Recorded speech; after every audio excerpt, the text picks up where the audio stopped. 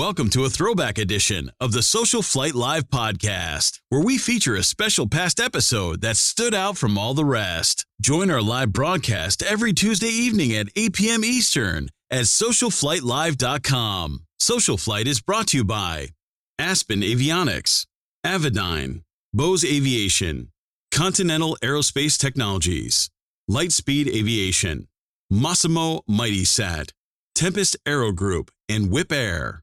And now, here's your host, Jeff Simon. Good evening, everyone. My name is Jeff Simon. I'm here from SocialFlight Live. We have a great program for you this evening. John Herman is here, Vice President of Sales and Marketing for Tempest Aero Group, and also Mike Busch, CEO of Savvy Aviation, and probably the best-known A&P and IA in General Aviation. So a really great program to get to tonight. And I'd like to also begin by telling you a little bit about what's going on here with SocialFlight's Takeoffs for Takeout program. Now, SocialFlight and SocialFlight Live, our program this evening, are dedicated to supporting general aviation, especially during this very challenging time for everyone, and especially for a very vulnerable industry such as general aviation. And so we're doing everything that we can to help promote safe social distancing flying, help the industry as well as all of you be able to fly safely and motivate you to get out there, make investments in your aircraft, do whatever we can so that we're protecting ourselves and our industry so that when this is all over, it is there better or at least as good as it was before. And so we'd like to start with a couple things that have been sent in by viewers. One of the things that here was sent in a trip by one of our viewers, EA Chapter 216 at 17 November, Cross Keys in Monroe Township, New Jersey. Some great information. They are hosting on the 6th of June a hoagie fly-in and takeout event, all designed for safe social distancing. Man, a hoagie, bottle of water, bag of chips for $5, you can't beat that. Just like to feature that event. It's just a great example of people getting together to support general aviation during this time. Another thing that I'd like to talk about is our current winner of our Takeoffs for Takeout. We have a new winner that is Chad Haas of Orlando, Florida. Chad has sent us in his stories of flying and the things that he has been doing, visiting different places during this, and again, helping to support all those businesses. And Chad was the winner of a Bose A20 headset. Thanks so much to Bose for that. And so continue to send us your stories and things happening along there. I wanted to share a trip that I personally took over the weekend. Heidi and I took a trip. We went out to Provincetown. And one of the nice things during this trip, first, we started here at Minuteman, our base airport, 6 Bravo 6 in Stowe, Massachusetts. We got to see this absolutely gorgeous 195 you can see there as it was fueling up and we were taxiing out. We got routed directly over Logan Airport, as you can see. It was sad, of course, to see that there was no traffic happening right below us at Logan.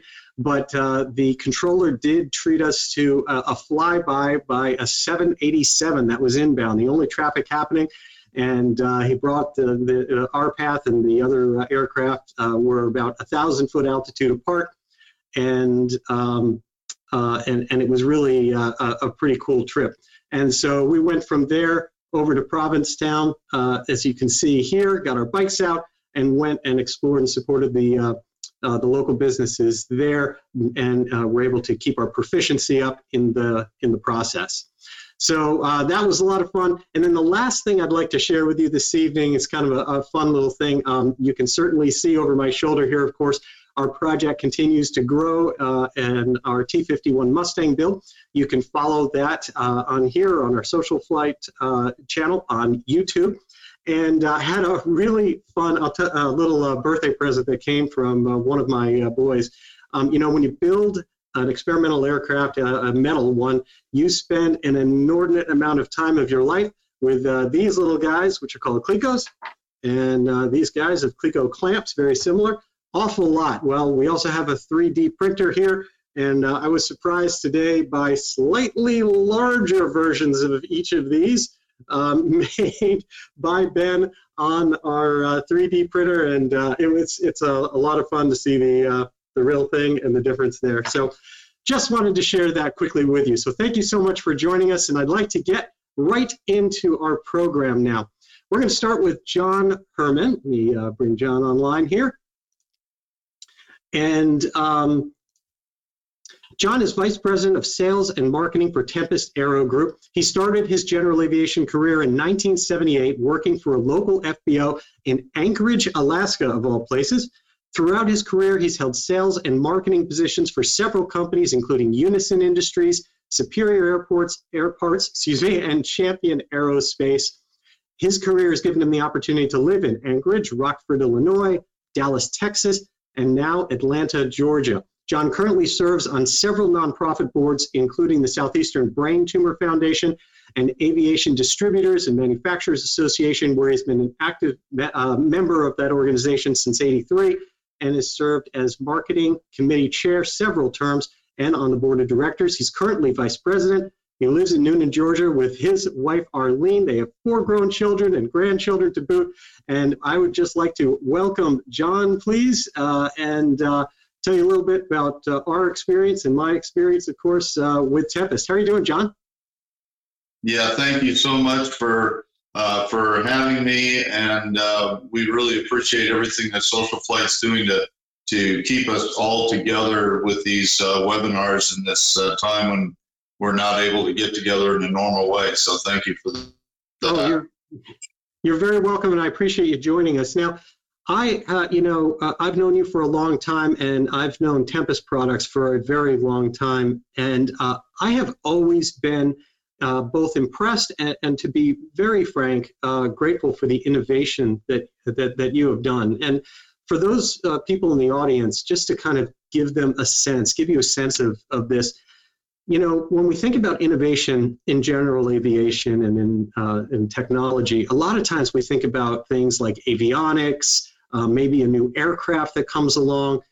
And so for a company to make the investment in core products, things like spark plugs, oil filters, vacuum pumps, parts for carburetors, that takes an inordinate amount of risk, of business acumen, of investment dollars. I mean, you do a lot, and you're dealing with these kind of, some people might view them as kind of old technology products and making investments.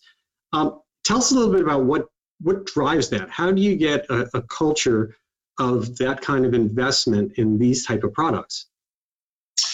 Yeah, that's a very good question, because you're right. The products that we manufacture are not real flashy, and they don't have a lot of bells and whistles and lights and so on. And so to design innovation into something such as an oil filter or spark plug takes a real passion at the core. And what I mean by that is Tim Henderson, the gentleman that actually founded our company back in the early 80s under Aero Accessories, is still with us today, and he is the chief engineering mind behind everything that we do. And Tim has always had the drive and the passion for building things better. He doesn't want to build it the way it's always been done. He looks at a product, whatever that product may be, and looks at it from the standpoint of how can we build this better? How can we build it in such a way that it gives customers what they're looking for in terms of value for the product, in terms of longevity of the product, and in terms of customer support. So with Tim still being involved in the business, everybody at our company is committed to building quality products and always looking to see how can we build it better, regardless of what the product is. And you guys have very much done that. I mean, if we look at the type of products that, just to name a few, that I've written about for AOPA and for others that we've written and promoted through the other work that we've done. I mean, we're talking about things like fired in solid core resistors and spark plugs instead of, the types that can disintegrate over time and cause other issues. You've done innovative products having to do with measuring spark plug resistance to know what the quality is of those. Oil filter gaskets that don't need to be lubricated. Wear indicator port on vacuum pumps so we can tell before a vacuum pump actually fails.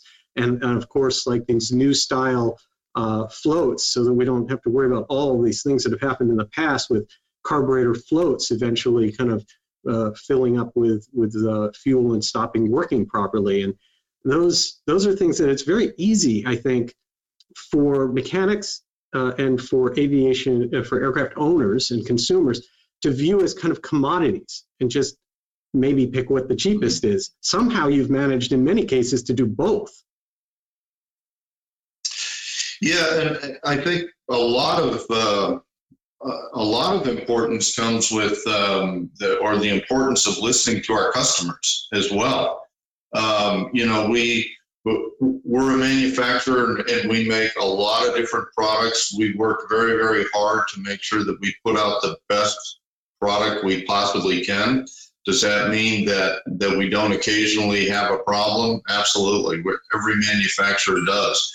But I think by listening to our customers and evaluating, when a customer comes to us with a complaint about something, we really take a good look at it and say, okay, is there something that we could do better to improve the product? And that could even be something as, for instance, our spark plugs are nickel plated. And when we bought that line from Unison, there was an issue with the cracking around the nickel as we put the plug together, because nickel's very brittle. That wasn't satisfactory to us. And so we have improved not only the process for plating the plugs, but also the nickel material that we're using as well. So even things such as cosmetic issues are very important to us. And I think a company has to be committed to constantly improving if they want to be progressive and maintain their place in the market. Right. That makes a lot of sense. I think the other thing that you touched on, which I think is interesting, and I think it's interesting for people who are listening to consider in terms of communicating directly with you and providing feedback, is it seems to me, by viewing some of the products that you've come out with over the years, some of which are core products and some of which are tools or products to actually kind of analyze and measure, whether it be spark plug resistance or tools to work on things, it seems to me that that there's a good feedback loop to be had, where when you get even, like, let's say, difficulty reports from the field, sometimes the product answer can be in improving the product, and sometimes the product answer can be in helping the end user with the maintenance of the product. Absolutely, and we are a big believer in education and educating our customers and educating ourselves through feedback from our customers. So, probably in a 12-month period, we conduct at least 25 or 30 different IA seminars. We had a seminar on SocialFlight last week on carburetors and fuel injection systems. So we're a big believer in being out amongst our customers, whether it's a pilot owner doing the maintenance that he's allowed to do, or whether it's an A&P or an IA. We want to be out there. We want to participate with them and educate them.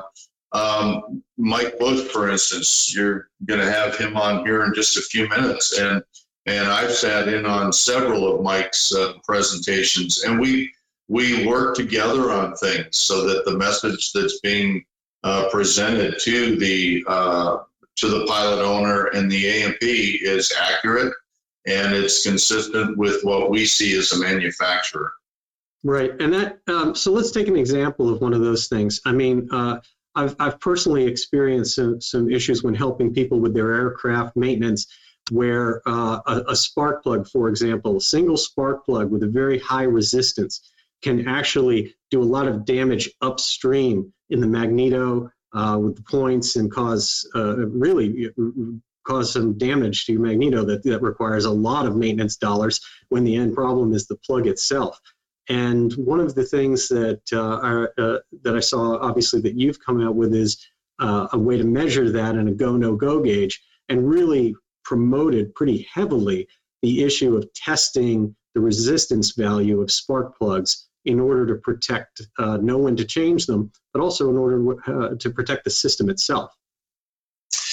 Yeah, for many years, resistance was not really a maintenance checklist item on spark plugs.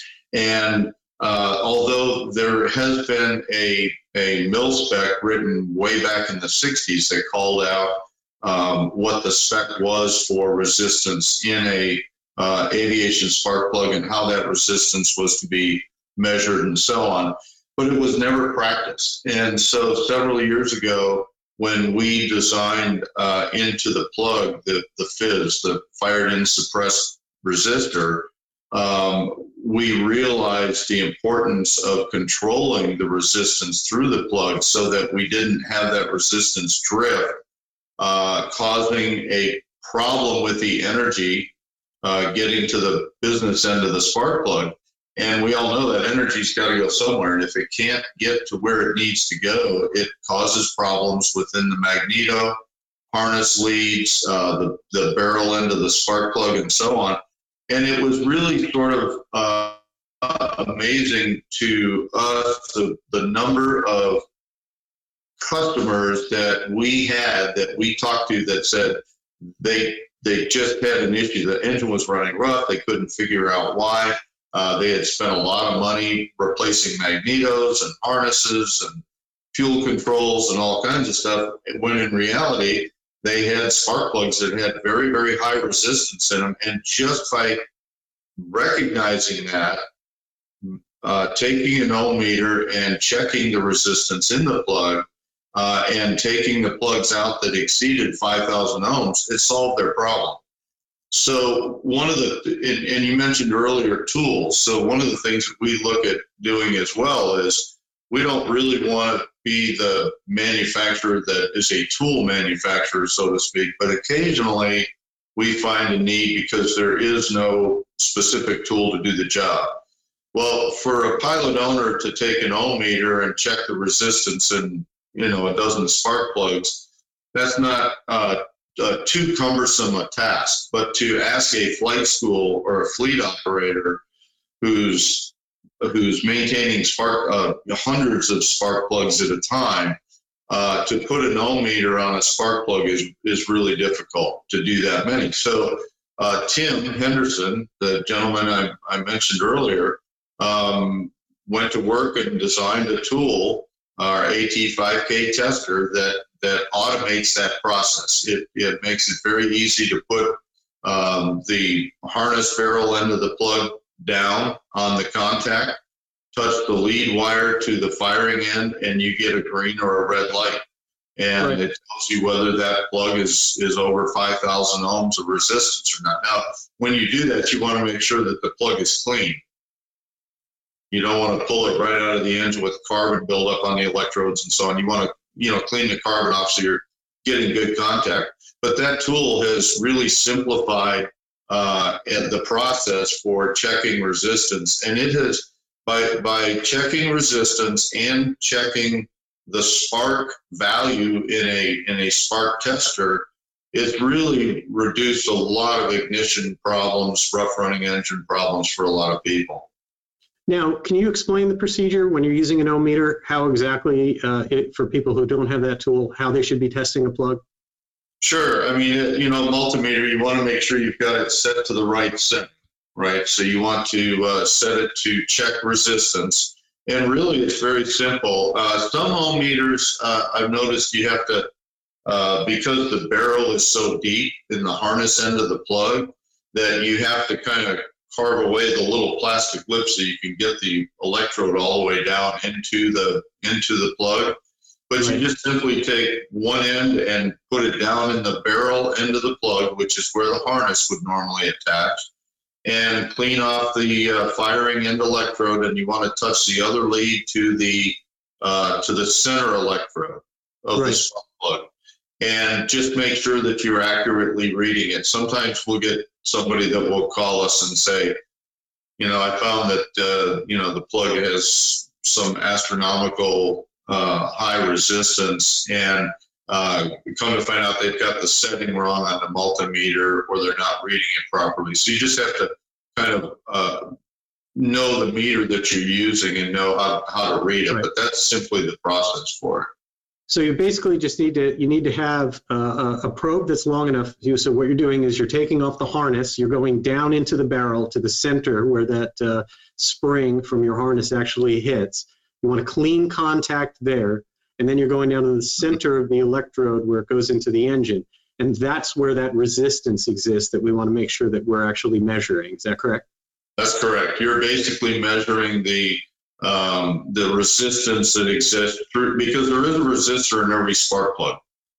Every aviation spark plug has a resistor built in it, and the reason for that is to maintain the service life on the plug, because otherwise the energy capability from the magneto will put out far more energy than the plug needs. So there is a resistor in the plug, and you want to have at least 500 ohms of resistance on the low side, and a maximum of 5,000 ohms. Okay. And, it doesn't mean that. Does temperature matter?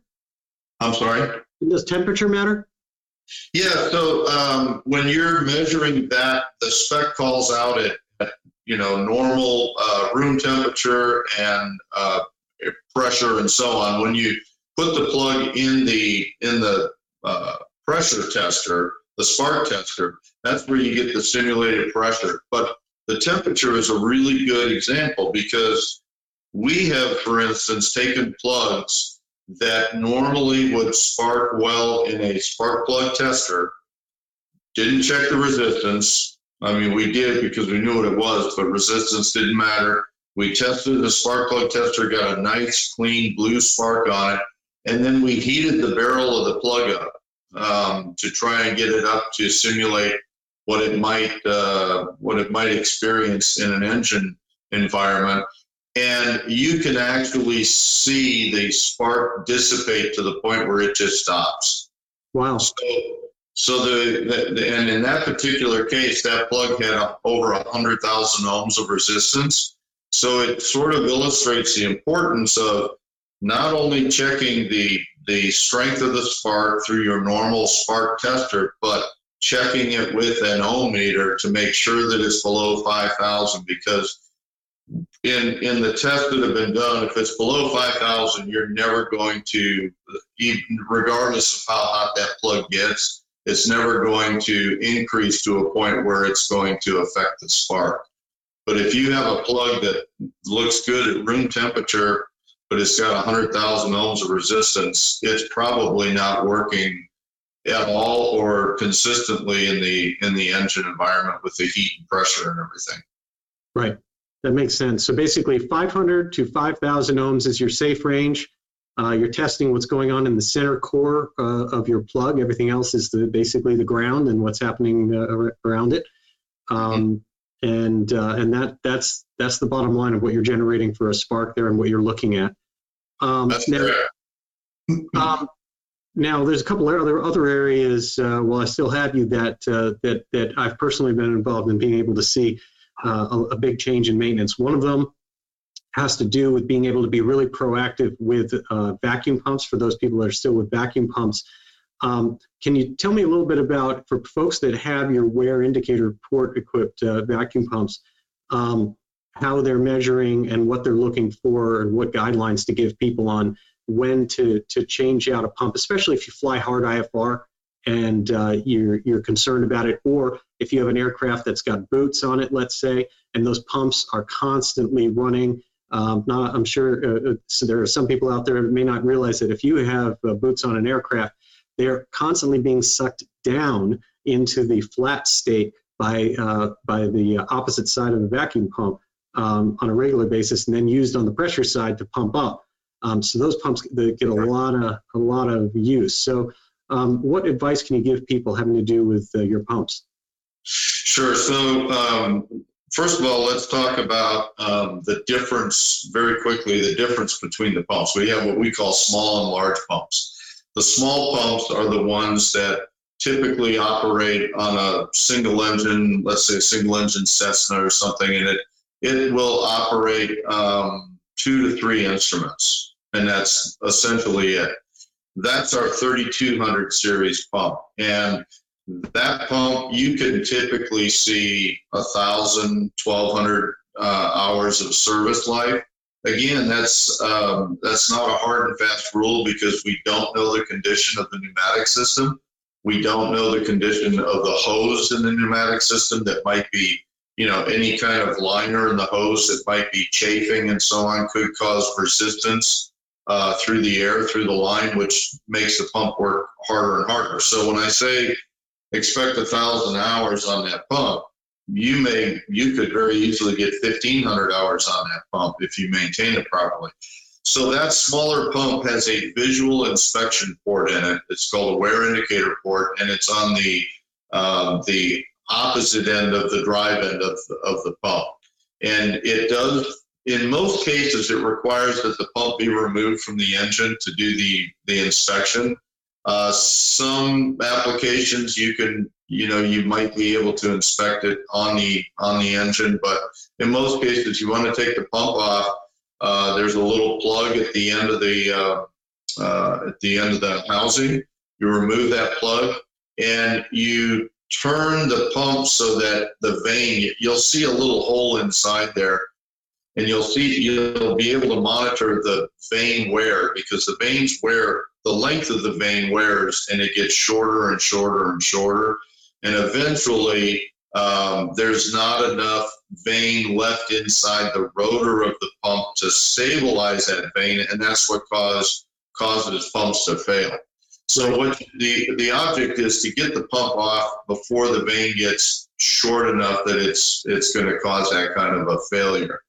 So it's really best if you get on our website and look at the manual with all of the illustrations. But there's a visual inspection. On the small pumps, you want to inspect that at 600 hours for the first inspection. And once that vane starts to get short enough that it starts to open up the hole inside the inspection port, then you want to inspect that pump every 100 hours after that. The reason for that is the diameter of that hole inside is 100 thousandths of an inch, and vanes under normal wear conditions will wear 25 thousandths of an inch every 100 hours. So in theory, at 600 hours, within 400 hours, that pump's going to be worn out. But again, you want to check it and see, you might get far more hours out of it than 1,000 hours. On the bigger pumps, which are the ones that you're referring to that operate boots and pressurization, cabin pressurization, and so on, they work very, very hard. And typically 400 to 600 hours is an expected service life on those pumps. They also have an inspection port, but it's a little bit different. It's actually on the housing, on the outside of the pump, on the diameter of the housing. And that pump is, there's a plug that you remove. You can do this on the engine. You remove the plug, and there's a little insert that you stick in, and you have to turn the prop just a bit to get the insert into the slot where the vane is in the pump. But you can measure the length of the vane with that little measuring device. And again, once it's worn out and there's a mark on the tool that tells you when it's worn out, you want to get the pump off and replace it. And the other thing that I'll just say quickly are the valves, the de-ice valves and regulators. A lot of times those are overlooked, and they really should be tested with a pneumatic test kit. And we can save that for another presentation, but they should definitely be tested and looked at, because if the pressure regulator is malfunctioning and not working properly, it's going to wear that pump out much, much faster, and it's going to cause the pump to fail. That makes sense, definitely. And I'd like to remind everyone also that we do a series of presentations from Tempest. There'll be other webinars coming up. There's webinars on SocialFlight's YouTube channel. And as we bring Mike Busch online to join us, I'm sure there's a ton of things that apply directly from some of the technical issues that Mike presents about as well. Last point, John, how are things going at Tempest, and what are you hearing from our dealers during the crisis? Yeah, good question. So I was actually in Australia when all of this broke back in mid-March, and I'll say that we managed the business in such a way that we were very proactive. Of course, I say that everybody's COVID-19 crystal ball is opaque.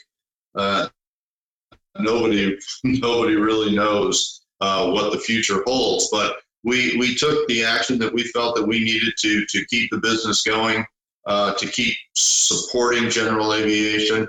Yeah, it's been tough. I mean, there's no question that our year's not going to end up as we hoped that it would back in January, but we're doing very well. We're starting to see my guys keep very close contact with the marketplace, so that we can monitor the activity in the market and so on. And we're starting to see things, taking place, movement happening at some of the flight schools. They're getting the airplanes, maintained back through maintenance and so on to get them ready and prep for flight training and that type of thing. And so we're optimistic. I mean, we really feel that it's going to take some time. We don't know how long. But I personally feel good about General Aviation. I think it's going to come back, and I love when I go out and stand in my backyard and I see airplanes flying over all the time and a lot of activity. So, and associations like yours really help to keep people interested in aviation and proficient and so on. Well, I really, really appreciate you taking the time to come on SocialFlight Live tonight, and we're going to bring Mike Busch on board now. And I just, it is so great to hear that not only the story of investment and the technology that you've done coming up, but also the fact that you're weathering the storm well. And I hate it when I hear stories from friends and others of some of the companies that are going through really tough times, letting people go, and ultimately really having a negative impact on the industry. And the fact that you at Tempest have been able to get through this without that is something I am deeply appreciative for, and to any company that can make that happen and continue to support our industry. So thanks very much to that. And again, for everyone, if you are on SocialFlight and a member of SocialFlight.com, completely free, that will get you all the information of upcoming very detailed technical webinars, giving you information about all these different topics where we just do a deep dive into the technology aspect of that. So John, thank you so much very much. I am going to bring Mike Busch on now. Now, Mike, everybody knows if you are even alive with a pulse in general aviation and in maintenance, you know the name Mike Busch. He's CEO of Savvy Aviation. Arguably the best known A&P and IA in general aviation. He writes the monthly Savvy maintenance column for AOPA Pilot, hosts free monthly maintenance webinars at EAA, writes articles all over the place. Mike co-founded AvWeb, believe it or not, back in 1995 and served as editor-in-chief until 2002. His work over the years as a Type Club technical representative for the Cessna Pilots Association, the American Bonanza Society, the Cirrus Pilots Owners and Pilots Association have made him an asset for aircraft owners around the world.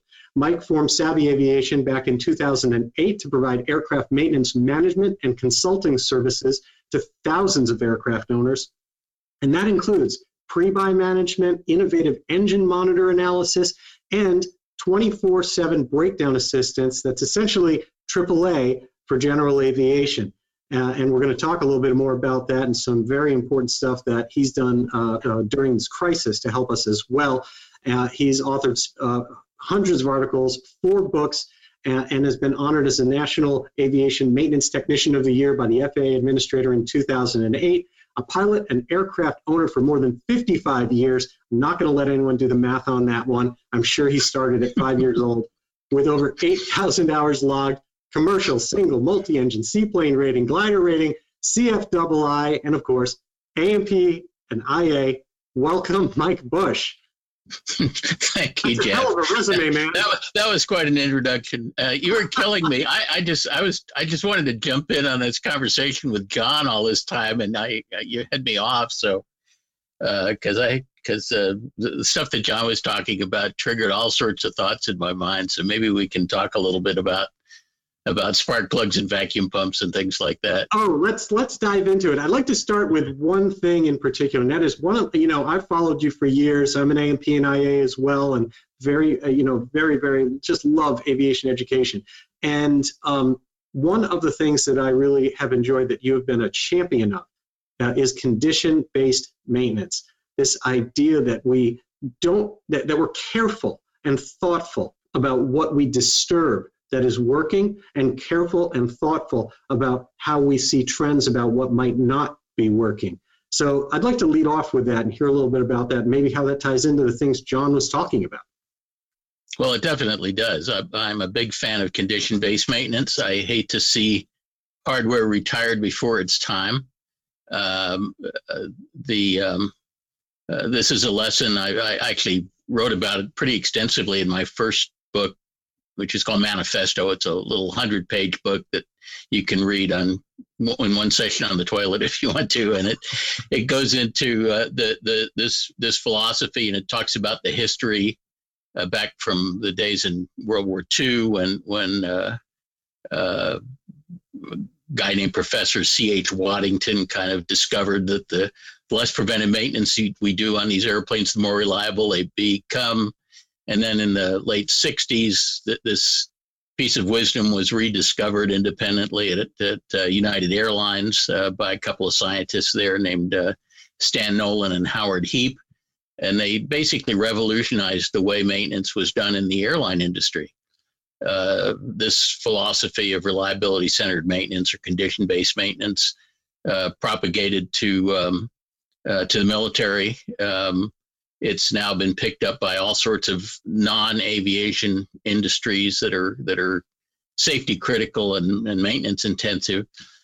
And one of my missions for the last 20 years has been to try to drag owner-flown General Aviation kicking and screaming into this new way of doing things that everybody else has been doing for decades now.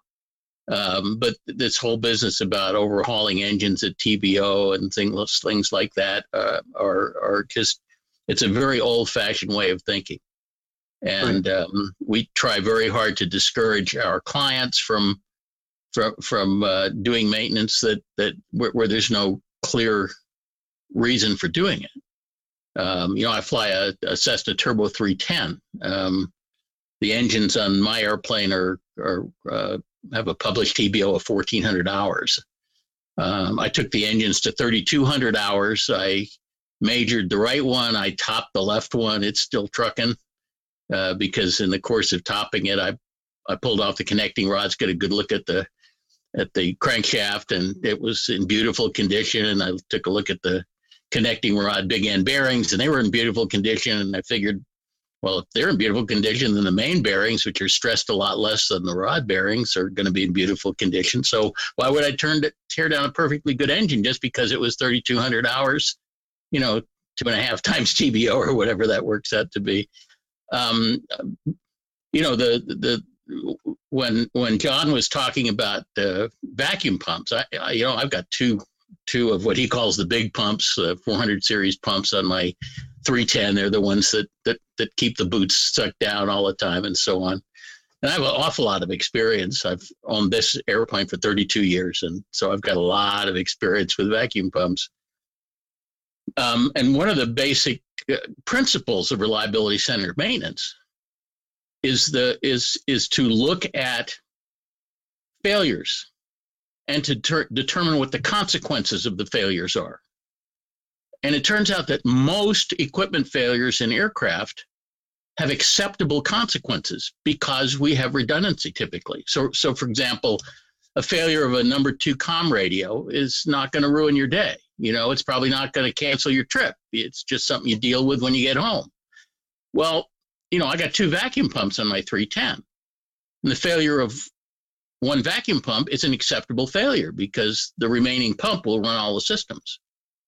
And so one of the basic principles of reliability-centered maintenance is that if a failure is acceptable, then there's no reason to try to prevent it with preventive maintenance.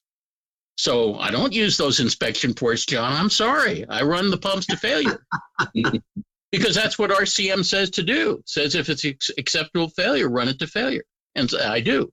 Now, I always carry a spare pump in the wing locker, and I always carry like that little trick wrench that you need to get the one nut that's really, really hard to get to. Regardless. and I've been known to change vacuum pumps in the most god awful places, out on the ramp and stuff like that. I'm pretty good at changing vacuum pumps now, but I run those suckers to failure. They're expensive. So let's why not get every possible hour out of them? So let's talk about one that comes up from everybody all the time, and that's overhauls. And you mentioned how you were running yours. I remember a similar experience with a Lycoming engine on a Grumman I had many, many years ago, where same thing. I was a new owner at the time and just getting trained as far as A&P, and I thought the number mattered a lot as far as the overhaul, and I remember getting the report back from the folks who did the overhaul at the time. Again, going back a long time ago. It's basically saying, hey, good news, everything was in spec. Yeah. That was my experience, Jeff. I mean, when I started off, I had drunk the TBO Kool-Aid like everybody else. And, I sort of believed that you're supposed to do that sort of thing. And so when the engines on my 310 got to TBO the first time, I asked some friends that were very maintenance knowledgeable. This is back before I was an A&P or anything, and said, my engines are TBO, what should I do? And they said, well, is there anything wrong with them? And I said, no. And they said, well, then keep on flying. So I kept on flying, and I got progressively more and more nervous because I just, I figured I'm skating on thinner and thinner ice as I go further and further over TBO. That was my belief at the time. So I got to 500 hours over TBO, and I was getting really, really nervous. So I decided to tear the engines down. And I sent them off to a really good engine shop. And I said, after you get the engines all torn apart, you get all of the measurements done and so on, before you start building the engines back up, give me a call when I come down and survey the damage. And I had exactly the same experience you did. The engines were 500 hours over TBO, and everything was, all the cylinders were still within new limits, if you can believe that. Not service limits, but new limits. It was amazing. There was nothing wrong with those engines. That was like a watershed experience for me, Fascinating. So then I just started saying, this is not the right way to do things. And that was before I discovered all of the research that had been done, at United Airlines and back in World War II. This was just sort of independently came to. And then I discovered there are a lot of other people who figured this out long before I did. So what are, Mike, what are your big list items if you were going to say the things that you do watch that are big issues with an engine? If we're focusing on the core and the engine, the cylinders, the bottom end top, et cetera. Obviously exhaust valves have gotten so much attention. You've written a lot about it. They're an area. Right. Can you kind of list off what you think the hot spots are for things? Well, let's just talk about what you just brought up, because it's a perfect example of exhaust valves are a significant problem, and we've gotten much better at. But back when I got started, we swallowed valves with some regularity, because all we did was use compression testing, which is a terrible way of monitoring exhaust valves. And now with the fairly wide acceptance of borescopes with digital engine monitors and stuff. There's pretty much no excuse for an exhaust valve failing because we can always catch it before it fails. But the point is, if an exhaust valve goes south, that's not something you would ever overhaul an engine for. Nothing that has anything to do with a cylinder is anything you'd ever overhaul an engine for, because cylinders are bolt-on accessories. If a vacuum pump failed and somebody said, "Oh, your vacuum pump failed, you're going to have to overhaul the engine," that wouldn't pass the laugh test, would it? Because it's held on by four nuts. You don't overhaul engines because vacuum pumps fail. Well, cylinders are the same way. They're bolt-on accessories.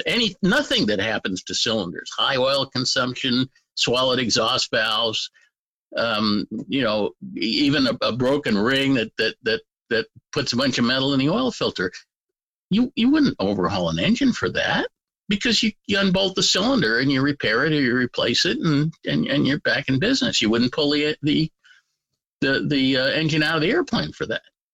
So the only reason we should ever overhaul an engine is because it develops some bottom end problem that we can't rectify without splitting the case. Okay. And even then, it's not clear that an overhaul is the right thing to do. It may be that just an IRAN is all you need to do. It just depends. When people ask me, they have, let's say, a bunch of metal in the oil filter and or a prop strike or something, and they have to send the engine off to split the case and say, should I major the engine? I said, don't decide that now. Send it off, have them split the case, get everything measured, see what you got, and then decide whether it's worth turning it into an overhaul or not. So let's make sure I want to make a clear distinction on something that you've said there and make sure it's clear for everyone, because when you do have issues that can cause contamination in the engine, when there's you mentioned broken ring, swallowed exhaust valve, anything else that can do that. Yes.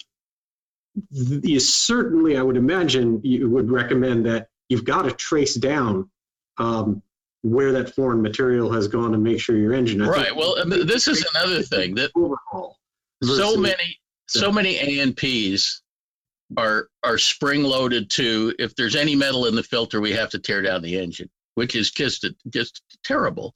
If you think about how these engines are built,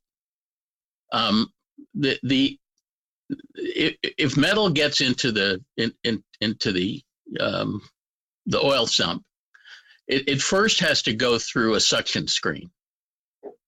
The suction screen is there to get rid of all of the big stuff, the stuff with serial numbers on it, so it won't go through the oil pump and damage it. So anything larger than, say, a 1/16 of an inch in diameter gets caught in the oil screen, never even gets ingested to the pump. Smaller stuff that gets through that screen goes through the oil pump, and oil pumps are pretty bulletproof, and then winds up going through an oil filter. The oil filter filters out pretty much everything down to about 50 microns, and anything that gets through the filter isn't harmful. It circulates harmlessly in the engine. So the only time we would ever have to worry about contamination is if there is so much metal in the oil filter that the oil filter is clogged and goes into bypass. And that very seldom happens. But if we're nervous about that, we can check that a couple of different ways. One thing that we often do, if there's some question about whether any metal got past the filter and got into the oil galleries and possibly might have contaminated bearings, a very simple thing to do is to pull the prop governor and to take a look at the prop governor gasket screen, which is at the extreme opposite end of the oil system from the pump and the filter. And if there's any metal in that screen, then you know it got into the galleries and it's teardown time. Right. If the screen is clean, we need some work too. Yeah, if the screen is clean, the chances are, that nothing got into the oil system and nothing's contaminated. But if you're like super, super nervous, and you have to be really paranoid to go to this extent, you can pull a cylinder and pull a connecting rod and take a look at that bearing, and that bearing is a proxy for all the other bearings. If that bearing is clean of contamination, then you can be darn sure that all the other bearings are clean of contamination because they're all getting their oil from the same place. So what? And in fact, when I overhauled the engine, my right engine, I actually had a freak failure of a piston. It turned out that this piston had been manufactured with an inclusion in the forging, which means an air bubble got in, and that inclusion wound up being the nucleus of a fatigue failure. And this piston shed a chunk of the skirt, the part down below from the scraper ring on down, about halfway around the piston. That thing then tangled with the crankshaft, got busted up into a whole bunch of pieces about the size of marbles, and filled the crankcase. Even after that, I wasn't 100% sure that I was going to overhaul that engine. But what I did was I pulled connecting rods and I sent them out, and they looked okay visually, but I sent them out for microscopic examination, and they found some microscopic flakes of aluminum embedded in the bearings. Now the bearings they're built with a fair amount of what's called embeddability. That is, they're designed that they can hold a certain amount of contamination and still function well as bearings. But I decided that since there was some aluminum contamination in the bearings, the better part of valor would be to tear down the engine. But it was a close call. Right. And the other engine, which had 6 pistons out of the very same batch of pistons, I sort of decided, I don't think I want these pistons anymore. If one of them let go, the other 11 probably I ought to get rid of. So I did a heavy top overhaul on the other engine, and I had all the connecting rods removed and rebushed because the small end bushings are getting a little sloppy. But the crankshaft looked great. The big end bearings looked great. So I put it back together. I just don't see any reason to tear a perfectly good engine down unless there's some good reason. So on an engine that has not had a failure that we're dealing with, we're not doing any forensics after a failure on, what would you kind of list kind of in some type of order the major things that you're going to be focused on with reliability centered maintenance in keeping track of for someone who is concerned, night flying over inhospitable terrain, and says to you, what am I going to watch here to keep confident? What's the top items? Well, I actually wrote an article and did a webinar called When to Overhaul. And if anybody wants to look it up, the webinar's on my YouTube channel, and the article's in my archive on the Savvy Aviation website. But basically, I gave a list of things that would prompt me to overhaul an engine. Let me be clear, though, but I'm not speaking just to overhaul. I'm actually saying, if we put overhaul necessarily off the table, if we're literally just saying, what are you focused on a regular annual basis on that engine to feel confident in it, to be watching confident in it, putting the overhaul side aside, what are your big hit items to be watching?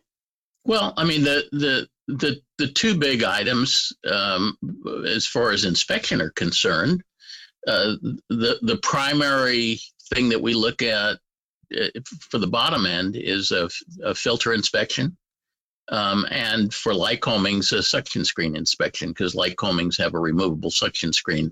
Continentals unfortunately don't, so we don't have a good way of inspecting it. But so those are the two big things that we use to determine bottom end condition. And the top end condition, the most important thing is bore scope inspection of the cylinders. Secondary thing that actually tells us an amazing amount is analysis of engine monitor data in terms of what's going on in the top end. I mean, you think of the engine as a hot section and a cold section, if you will, and we need to look at both of them. Problems with the hot section don't require pulling the engine out of the airplane because all the cylinder assemblies are removable. Right. What about oil analysis? What are your thoughts on that?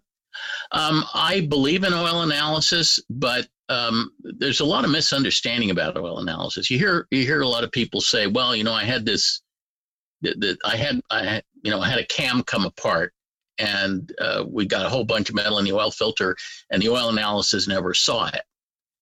And so I don't believe in oil analysis. Well, that's just a misunderstanding of what oil analysis is about. Oil analysis sees microscopic wear metal particles. It sees wear metal particles that are so small that they can get through the oil filter. The particles are so small that they're not doing any harm. So there's nothing in an oil analysis report that would ever prompt me to tear down an engine.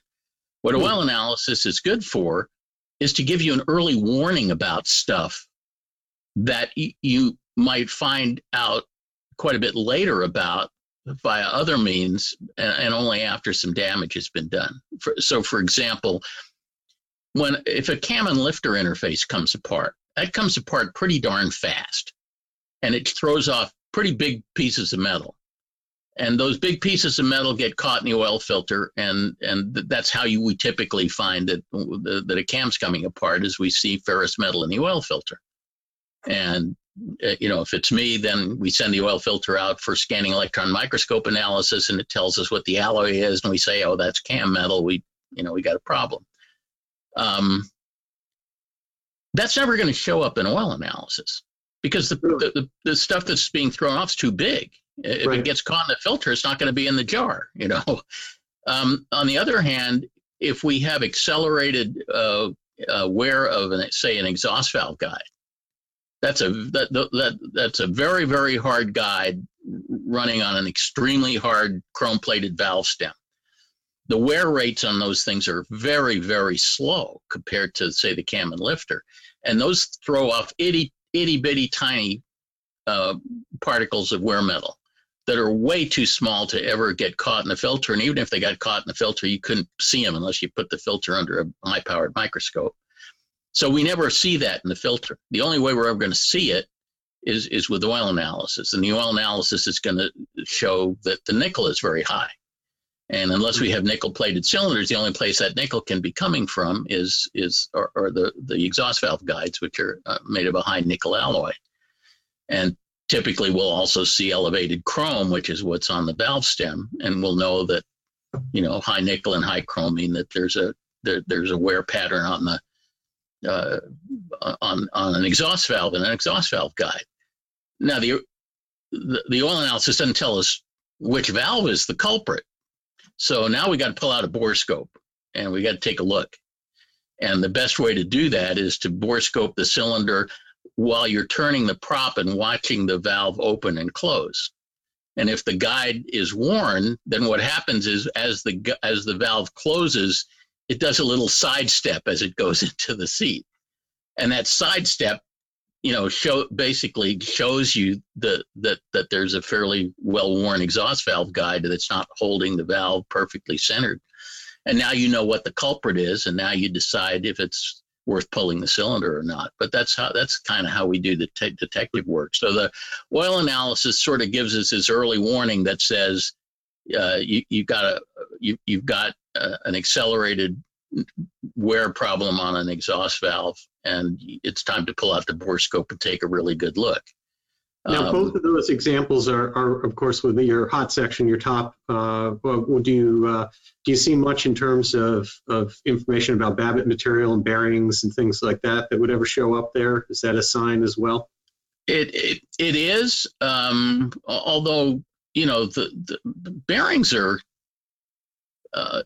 It's very rare for an engine to have to be torn down because of a bearing problem. The bearings, as long as there's no systemic lubrication failure in the engine, those bearings will outlast pretty much everything else in the engine. Well, you gave an example in the most recent article I know that I read from you about obviously oil starvation causing bearing to right. Once that's happening, they're going. Right. That you're talking about the 421 accident that we looked at, and of course that that bearing, all of the bearing material was extruded off that bearing, and there's an enormous amount of bearing metal that was liberated by that event. But unfortunately, it was liberated between the time that the shop checked the oil filter and the time that the airplane crashed. So there wasn't a good chance to look for it. Now, you're obviously Savvy Maintenance provides a lot of consultative services that have to do with a lot of these types of questions, because I think, the next logical question for everyone, and there's many questions that have come in that we won't be able to address directly here for individual folks, but I mean, the logical questions are, how do people as aircraft owners, not AMPs and IAs, how do they determine when something is acceptable, when it's not acceptable, what's essentially going to happen based on a failure? As you noted, there's simple ones where I have 2 vacuum pumps. If I lose one, I've got another one in a wing locker. Other cases, I think, are a little, how much wear is okay on struts? When is it okay to, that are just leaking bunch of things, or that things get a little grayer for a lot of people. And so why don't you tell us a little bit about A, how you make those decisions, and then B, the services that you provide directly so people can get your help making those decisions? Yeah, well, of course, we do a huge amount of that, Jeff. We do a lot of helping people analyze, figure out how to gather data and then analyze data. That, to a very large extent, our business is focused in the diagnosis area, because my experience with A&P mechanics in the field are they're sort of the surgeons of general aviation. They take things apart, and they're pretty good at doing it. Diagnostic work is very different. Diagnostic work consists of gathering data and then interpreting it. And unfortunately, the training in A&P school is not very good in that area, in my experience. And so that's an awful lot of what we do. And it's because it's based on data, we typically never even see the airplanes that we're dealing with. We just collect data and analyze it. And in today's wonderful world of knowledge projecting technologies, where everybody has a high resolution camera that is connected to the internet with them 24/7, and at least half the fleet have recording digital engine monitors that are gathering all sorts of parameters every second, or sometimes more than once a second. We have access to a tremendous amount of data, and now that a pretty serviceable borescope is down to about $200, so everybody can afford to have a borescope. There's no excuse not to have one. So it's an amazing time right now in terms of revolutionizing the way diagnostic work is done. The remediation is still pretty much done the way it's always been done. We use cylinder base wrenches and all that kind of stuff. But the way we do diagnostic stuff now, John was talking about spark plugs and measuring resistance and bomb testers and stuff. And my camera was off, so I couldn't jump in. But I was thinking, that's the old way of doing things. The by far the best way to evaluate the condition of the ignition system is not with any of that stuff. It's in the air. We ask our clients to do high power, very lean, preferably lean of peak, in-flight mag checks. And then we take a look at the data that's gathered by doing that. And when we ask them to do mag checks, we ask them to, in flight, to turn off the one mag and leave it off for a fairly long length of time, so we get a whole bunch of data samples. And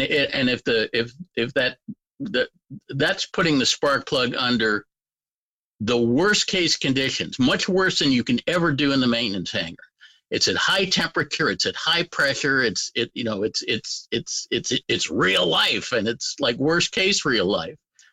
And then we can look at the data, and we can see whether the spark is igniting the mixture reliably on every cycle, or whether it's starting to get erratic or not. Mm-hmm. We can see whether the EGT rise is about the same on the left mag only and the right mag only, or if there's a difference. If there's a difference, it means the two mags aren't timed the same. We can tell an enormous amount from it, and under what I call it an ignition system stress test. It's a much more stressful test than anything you can do in the maintenance hangar. So we try really hard to train our clients that, the way to diagnose stuff is in the air. Don't put the airplane in the shop too soon, because once you put it in the shop, some mechanic's going to start attacking it with tools, and now we can't gather data anymore. Right. So we're really big at trying to diagnose problem first.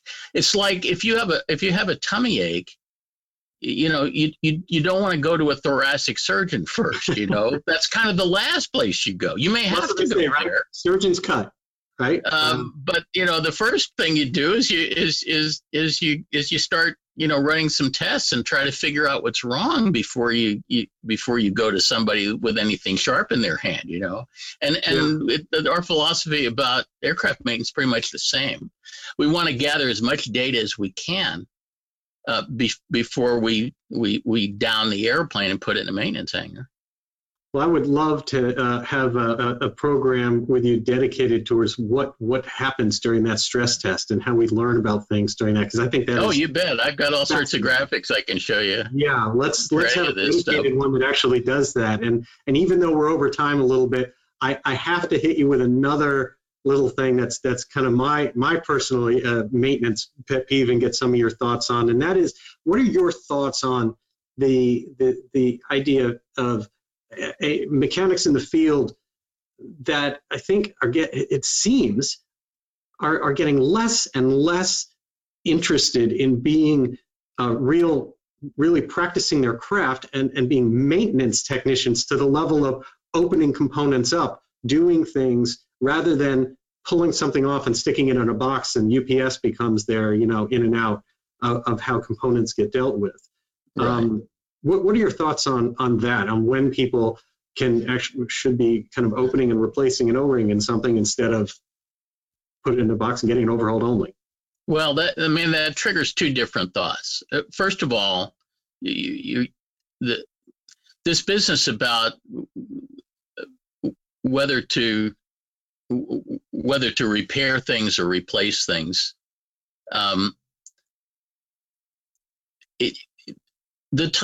replacing things is often the best thing to do if the things you are replacing are available on the shelf, mm-hmm. and if dispatch, getting the airplane back on the line is more important than what the maintenance bill is going to be. And that's typically the case in commercial operations, whether it's airlines, whether it's Part 135. That's a working airplane, and the top priority is to get that thing back in the air.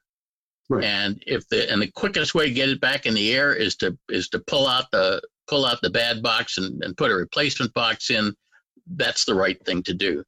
For owner flown GA, it's a whole different situation, because for aircraft owners like you and me, probably, we're very sensitive to maintenance cost.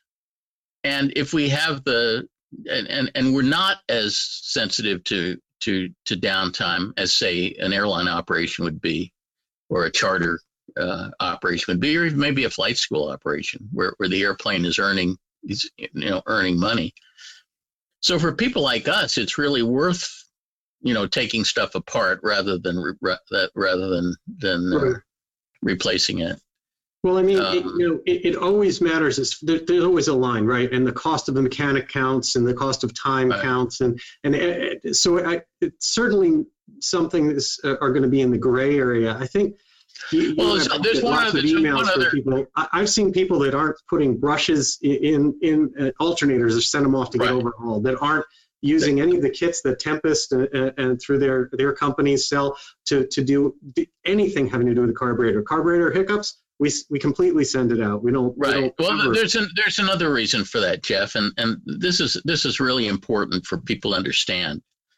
And I wrote an article about this. It was called Liticophobia. Mechanics are terrified of liability, and the terror increased pretty dramatically in the mid 90s when the General Aviation Revitalization Act was passed by Congress, and that was the thing that basically put an 18-year statute of repose on product liability for the manufacturers, because lawsuits were absolutely killing the manufacturers. And Cessna basically said, we're not going to build little airplanes anymore unless we can get some relief from this liability tail. So Congress passed GARA, but it didn't stop the lawsuits. What it did was it changed the defendants. Right. Because the deep pocket manufacturers were now largely off the table, at least for aircraft that were over 18 years old, which represents the majority of our fleet. Lawsuits against component manufacturers, shops, mechanics skyrocketed. Yep. And people started getting, I guess, justifiably paranoid. I suppose it's not really paranoid if somebody really is following you, but mechanics just started getting really paranoid about liability. And so instead of fixing something where they are actually taking responsibility for the outcome, their perception is that we can shift the liability by sending the thing out or replacing it, because now they're not vouching for the quality of it. Somebody else is vouching for the quality of it. It's everybody in the medical profession is aware of this thing called defensive medicine, where the doctors will prescribe all sorts of tests that they wouldn't ever do if you were a member of their family. Right. But because they're concerned that if they miss anything, you might sue them, they go like way overboard. And the same exact psychology is going on in maintenance, and I call it defensive maintenance, where mechanics do stuff that not really to benefit the aircraft owner, but to cover their own behinds. And it's very pernicious, I think. So when people have, for example, your services, right, they're signed up for Savvy Maintenance and other things that help them to kind of push back against some of this, do you find that you spend much time on these types of topics where someone might say, I get the same emails from people trying to help people on things, but just not nearly the scale that you do, of course. And it's like, well, there's a couple drops of oil they thought they saw in the blast tube coming out of an alternator, and they just want that my mechanic wants to send and completely overhaul my alternator, and it's only got 200 hours on it or 500.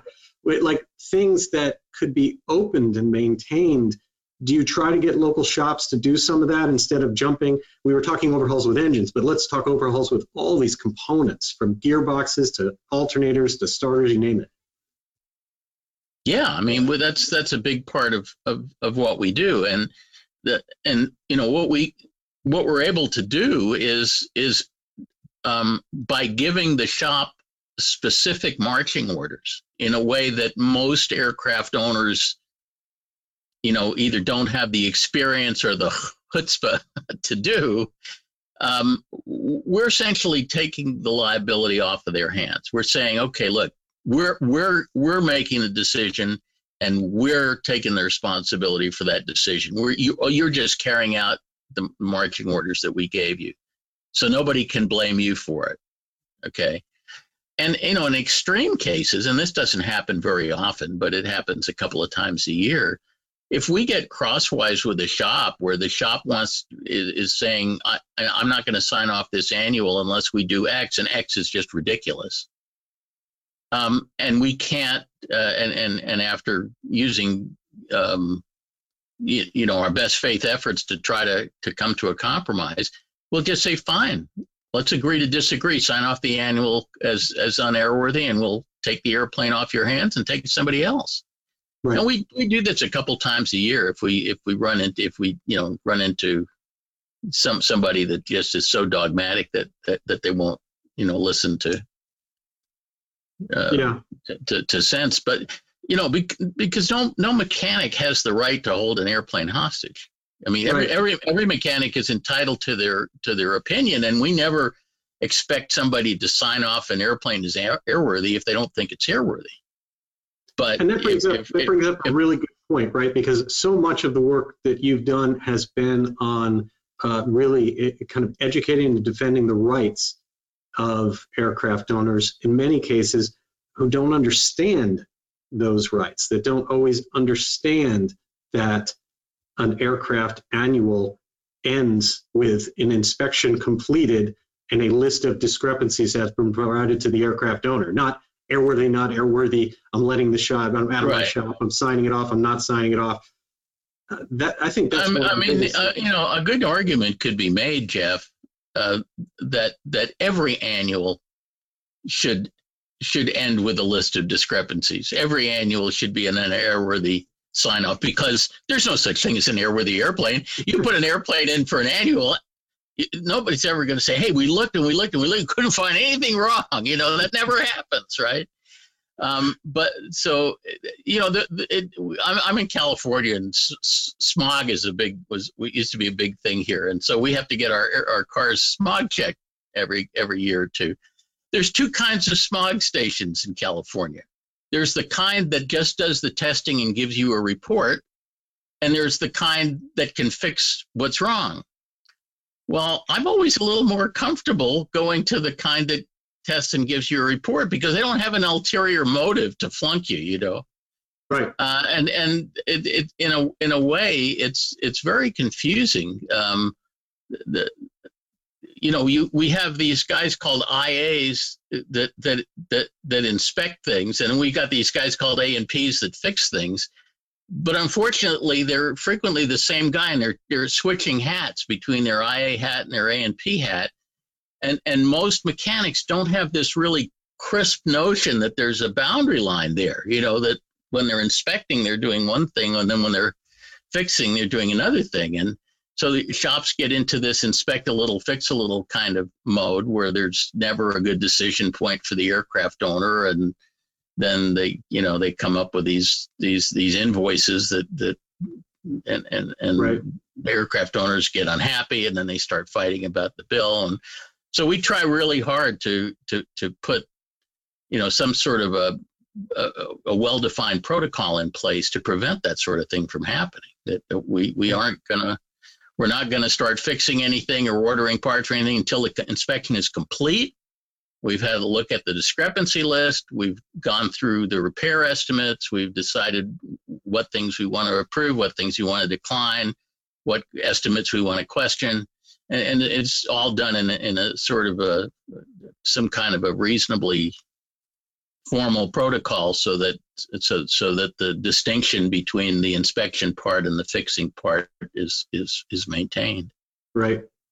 Well, Mike, I want to make sure that we get to the last thing here for you with our time, and that is you've done some what I think is a really great thing with during the COVID-19 crisis, and that is making your Savvy Breakdown service free during this crisis. So if you can tell us a little bit about that before we go, that would be fantastic. Sure. Well, a few years ago, we launched this service called Savvy Breakdown. This is something I'd wanted to do for years, because it struck me as very strange that every category of owner-operated motor vehicle other than airplanes had some sort of a breakdown assistance or roadside assistance service, whether it was AAA for cars, whether it was Good Sam Club for RVs, Boat US for boats. There's even services for like snowmobiles and stuff, but there wasn't any for airplanes. And, there wasn't any for airplanes for a fairly good reason, because it's harder for airplanes. There are two issues with airplanes that are different, that make them different from other motor vehicles. One is you can't tow them. most roadside assistance or breakdown assistance services are basically towing services. They come get your vehicle and they move it to some place that can fix it. Well, you can't do that with airplanes. You pretty much have to deal with them where they sit. And the other thing about airplanes that makes it hard is that they're much more regulated than any other category of motor vehicle. But, this is the kind of thing we've been doing for our managed maintenance clients for years. And we thought, somebody needs to make this available to GA. So we started this service some years ago, and we now got about 3,000 people who are signed up, plus all of our managed maintenance clients are eligible. So it's probably about 4,000 aircraft that we cover with breakdown assistance. And we basically have a 24/7 toll-free number.